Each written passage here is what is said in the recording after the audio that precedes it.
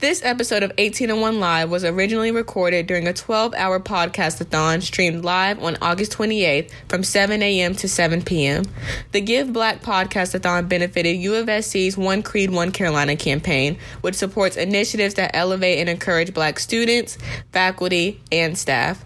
Together, our 5 hosts and over 20 guests helped raise more than $10,000 for the campaign over 12 hours. Find more information on the podcast-a-thon and the link to donate at www.garnetmedia.org/giveblack.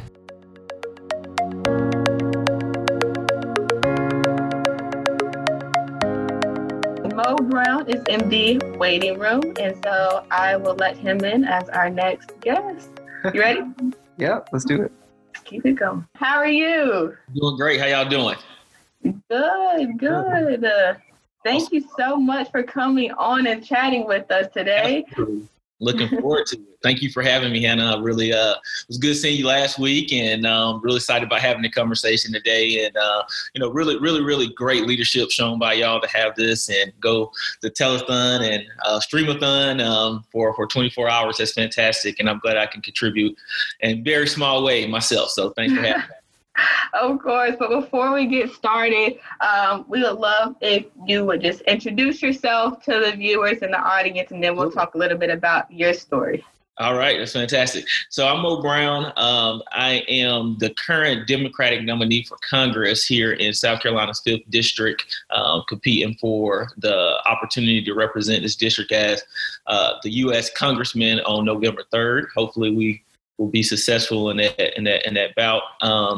Also, I am a graduate of USC. I graduated back in 2010, which is it's a little long time ago at this point. But I majored in finance and marketing from the business school at the Moore School, and then in addition to that, I also played a little football at South Carolina for 4 years under Steve Spurrier. Was team captain my senior year, and I wasn't an all-star, but I was a little bit above average, and had a really good time. And so that's a little bit about me. Okay, so just in that introduction, we have a lot to unpack. So I know the automatic go-to is you being a football player.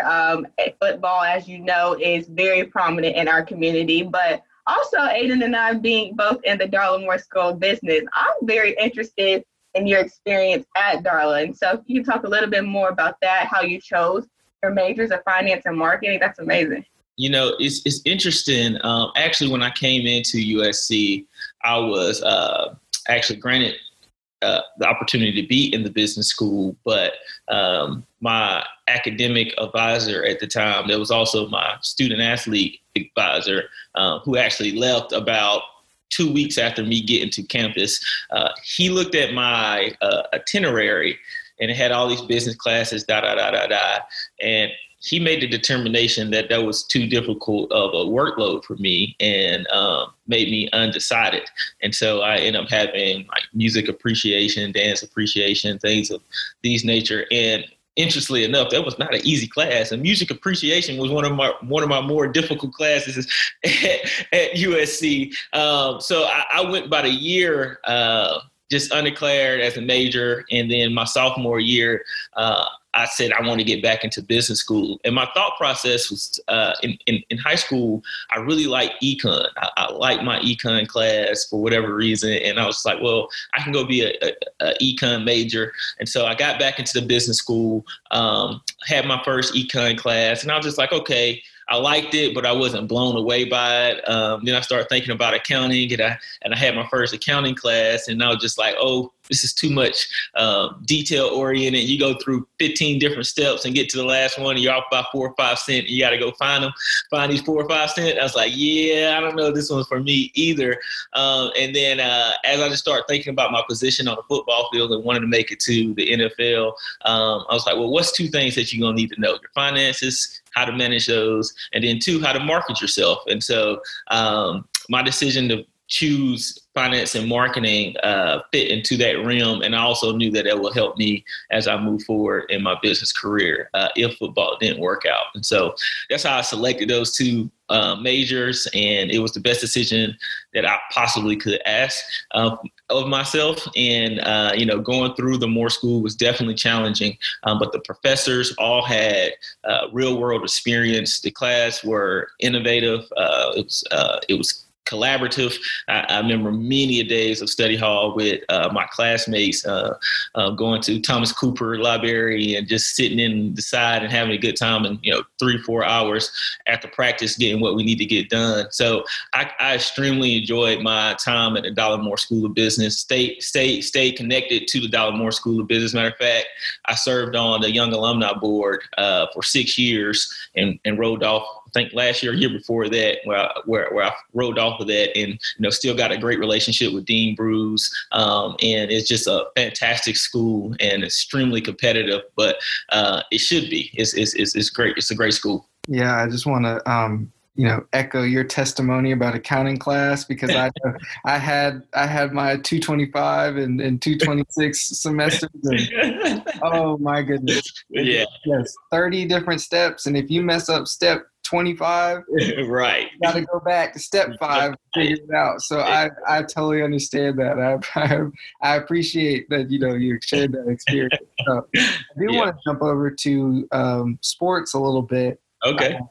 And I want you to talk a little bit, I guess, about your time on the football team, but more so, I guess, about what you gained from sports as a whole, because I think it's easy to see, the athletes we see have been in sports their whole life and they end up doing sports professionally. I have had the privilege of running into different, professional executives or teachers or, other academic leaders who have this sports background that, kind of comes up in conversation. It's like, oh, you played D1 sports. Oh, you were on this championship team, but they end up in different fields. So I guess what have you learned, I guess, from your time playing football and playing sports and being a Gamecock football player, and how's that prepared you for, life beyond the game? Yeah, that's a great question. And football is a lot like life. It presents you with so many different challenges, and I'll break it down this way. One is the discipline. To wake up 5 o'clock in the morning, go to workouts. That is grueling. Black Iron just taking us to these gut-wrenching workouts, and you're ready to question yourself every time you finish one, like, why did I choose to do this and why I keep putting myself through this torture? But somehow you find a way to continue on. So that just the discipline of it all, go through a workout, finish workout in the morning, go to class. You're in class from 8 o'clock to 2:30. Go finish all those classes, and you go back to the football stadium where you do film session for 2 hours. Then you go on the field and you practice for another 2.5 hours. Then you finish that up, get something to eat. Then you have study hall, or in my case, I got kicked out of study hall my sophomore year for all the good reasons, because I was getting my work done and I didn't need a tutor. So, but even still, you got to put that time in to do your studies. And then there's 10 o'clock comes around once you get all that done, and you may have a little bit of time for some social life, and got a girlfriend or something that, and spend some time with her. But it was just discipline to be able to focus your time and your efforts to get through that. And then the other side is just dealing with adversity.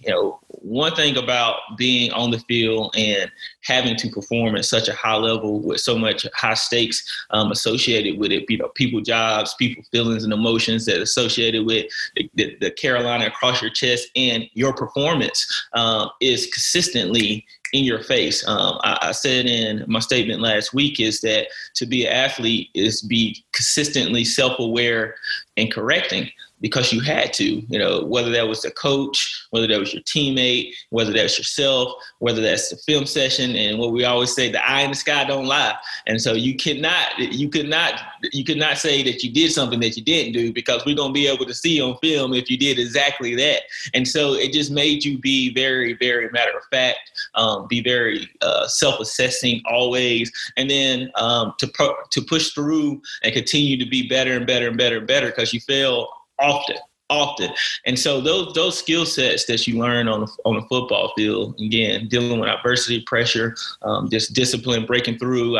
Another saying I like to put out there is, when the emotion fades, the discipline kicks in, and that's throughout my whole life. And so as I had opportunity to go to the South Carolina Department of Commerce, I said, well, how do you shift that mindset into a new world, and gain friends and continue to grow as a professional in this new arena that you don't know as well as you do the football field, but you know how you go about becoming a better athlete or / professional. And that's exactly what I did. And that's why I'm sitting here today in the position that I am. That's amazing. And I know that talk to many of your sentiments as far as your success and all that you have done. It shows that you clearly are ambitious and have a strong work ethic, but also coming from experience, and I know both Aiden and I can attest to this, as leaders with a hard work ethic and strong ambition, sometimes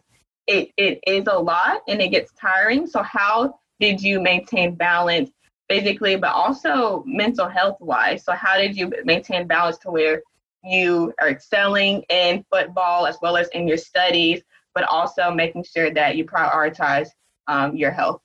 Yeah, that's a really good question, an important question. Mental health for anyone is extremely important. Health is wealth, and oftentimes mental health get thrown to the side as, oh, you're just being soft, and things that you may hear even on the sports side.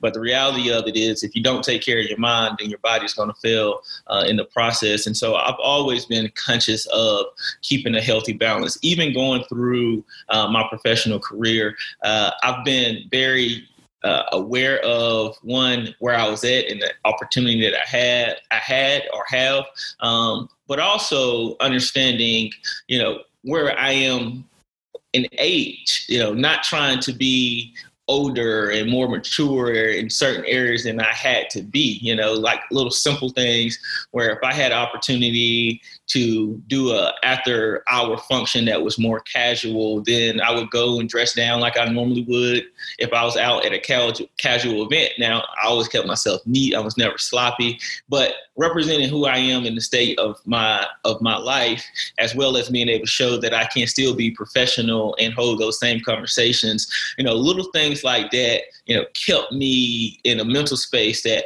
I didn't put too much pressure on myself, but at the same time expected the best out of myself always. One thing I did on a consistent basis when I was working at the Department of Commerce, particularly early on in my career, what I was very self-aware of was that I was a young athlete coming into a very sophisticated business world, and there was going to be certain perceptions that comes along with that that I was going to have to curb. And so one of my remedies for that was to always ask questions. But what I did prior to asking questions, whatever that was, I would go through the process of trying to figure out the answer myself.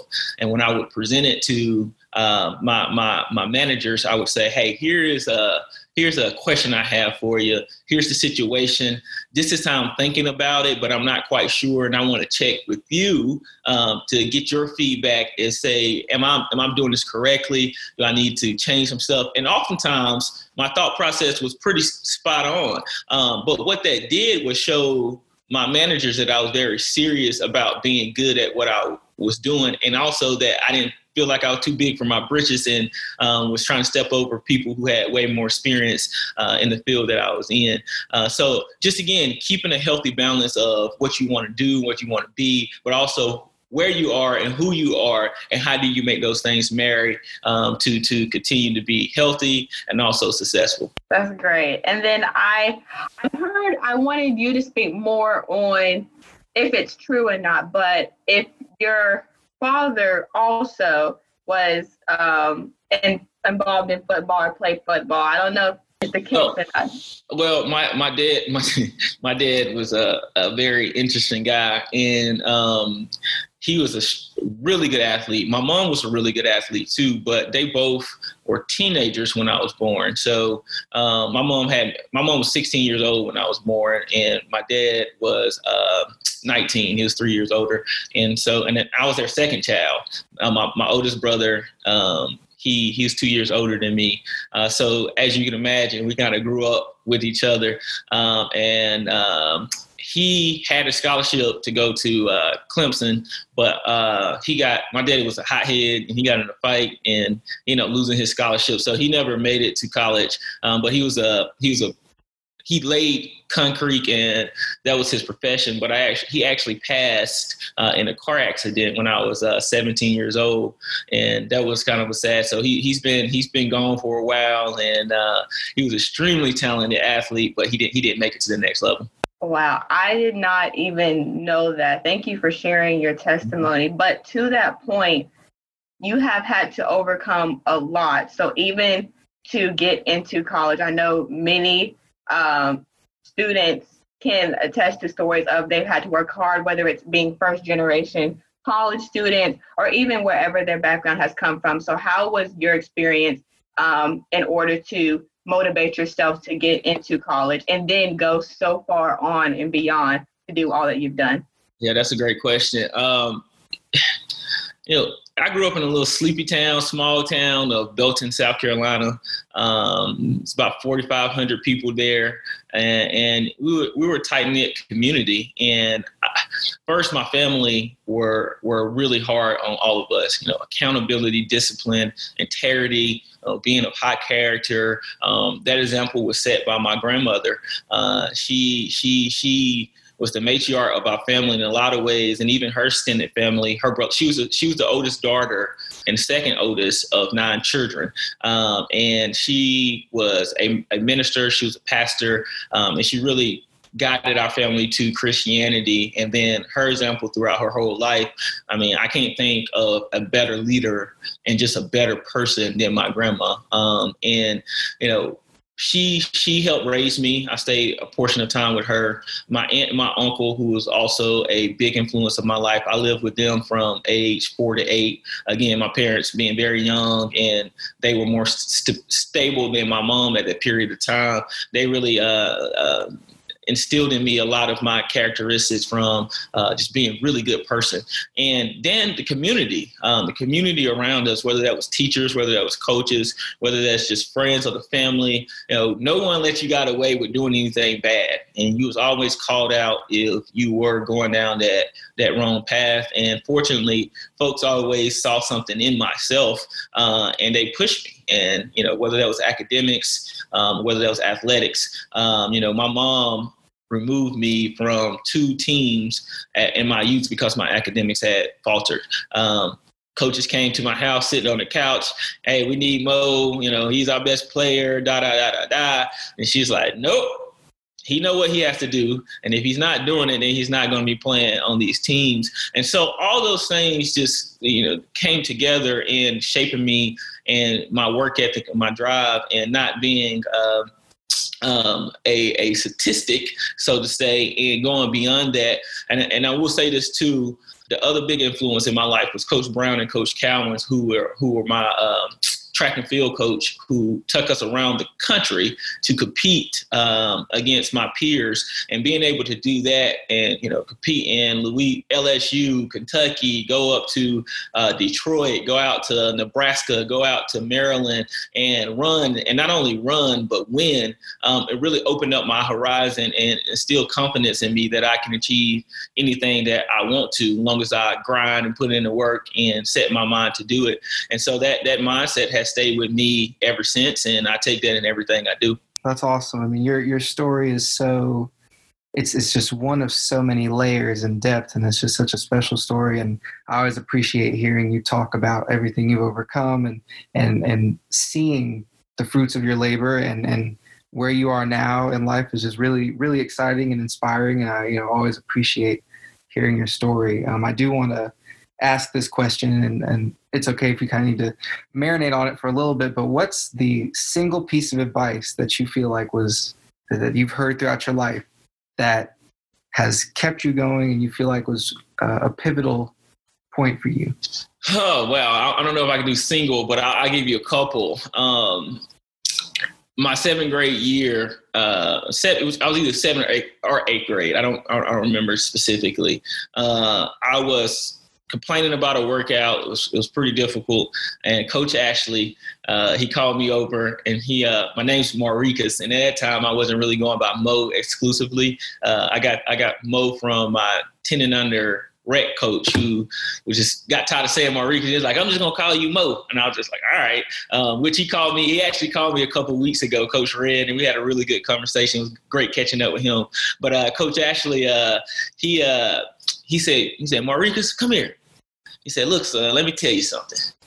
He's like, you're gifted. And too much is given, much is required, which is Luke 12:48. And for whatever reason, and he walked off. He didn't say anything else after that.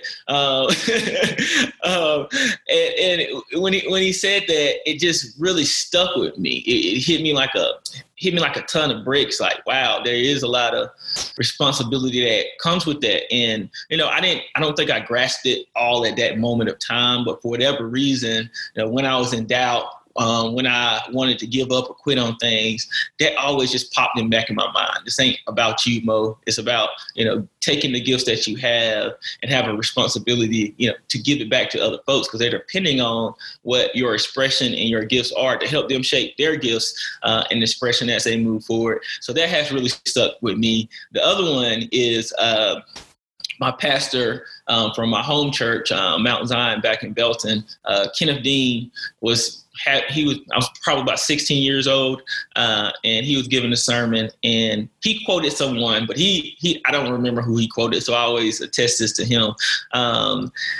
He said, one must seize an opportunity in a lifetime the opportunity presents itself. And he said it like 3 times. He's like, you ain't going to catch what I'm saying. So I'm going to say it 3 times, which is a typical Southern pastor. So one must seize an opportunity in a lifetime, the opportunity presents itself. And it hit me like a ton of bricks when he said that. And, it's just like every day is an opportunity. And to get better, to continue to progress.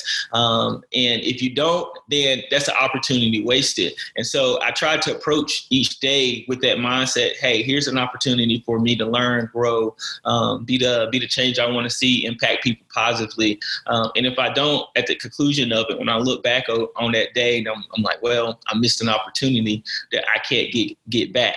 And then you can take it to more specific examples.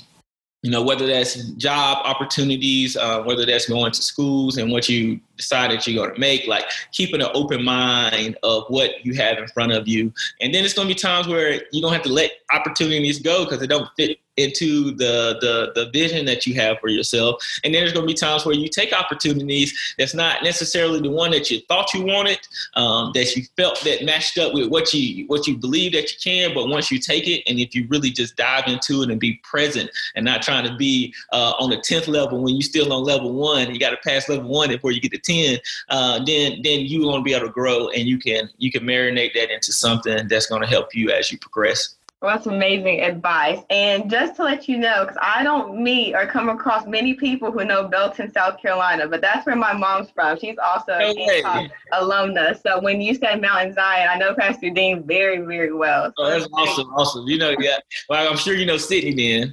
Yes, love Sydney so much. But wrapping up, I know we only have a few minutes left, but of course we're all here to hear about amazing stories like your own, but also to raise money towards the One Creed, One Carolina campaign that uplifts programs that help Black students. And so I just wanted you to give your testament of how impactful you think campaigns like this are, especially during this time, and how necessary it is to uplift our marginalized communities, specifically Black students. Well, I mean, again, our challenges have been great in this country. Right now, we sit in the middle of a lot of social unrest. Jacob Blake just got shot in the back 7 times. And yet again, we're here saying, why do we have to convince you that our lives matter? And it's a tired conversation.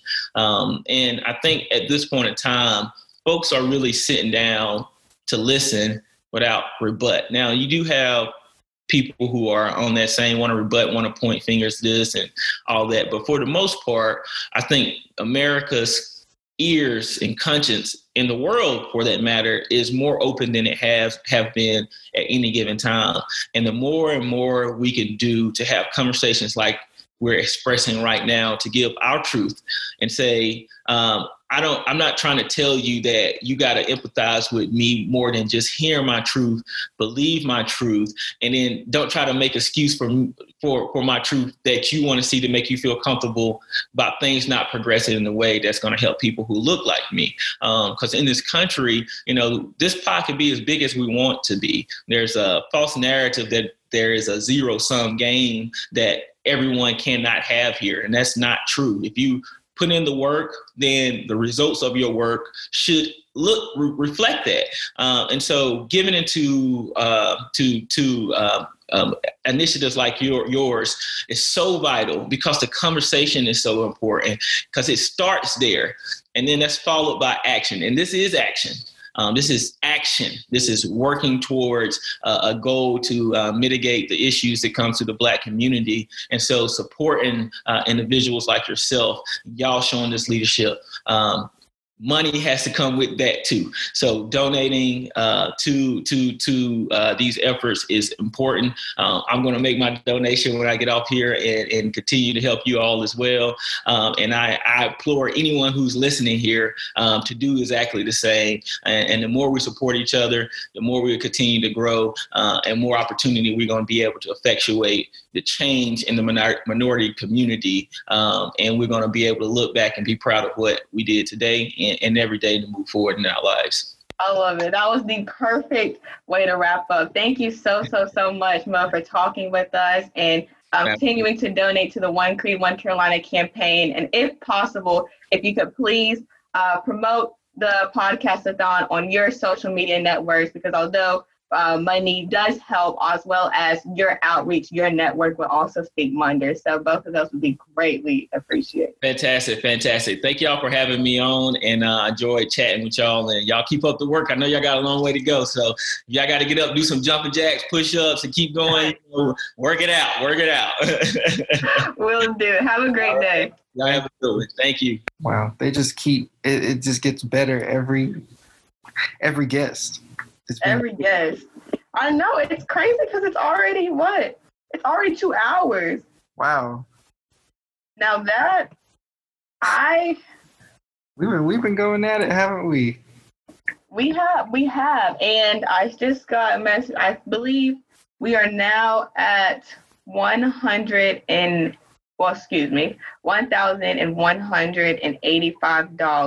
And then I'm gonna do a shout out to the donors because they deserve all the credit. So we have Christian Anderson, who Dr. Anderson is going to be on later today. We have Kendrick, shout out Kendrick Lindsay, and then Dr. Littlefield and Elliot Cooper. So thank you, and Dr. Treadwell. And so thank you to everyone who has donated up to now. And let's keep this going. And whoever is listening, please donate, whether it's $1, $5, or however much you can, or even just spreading what we're doing to your network.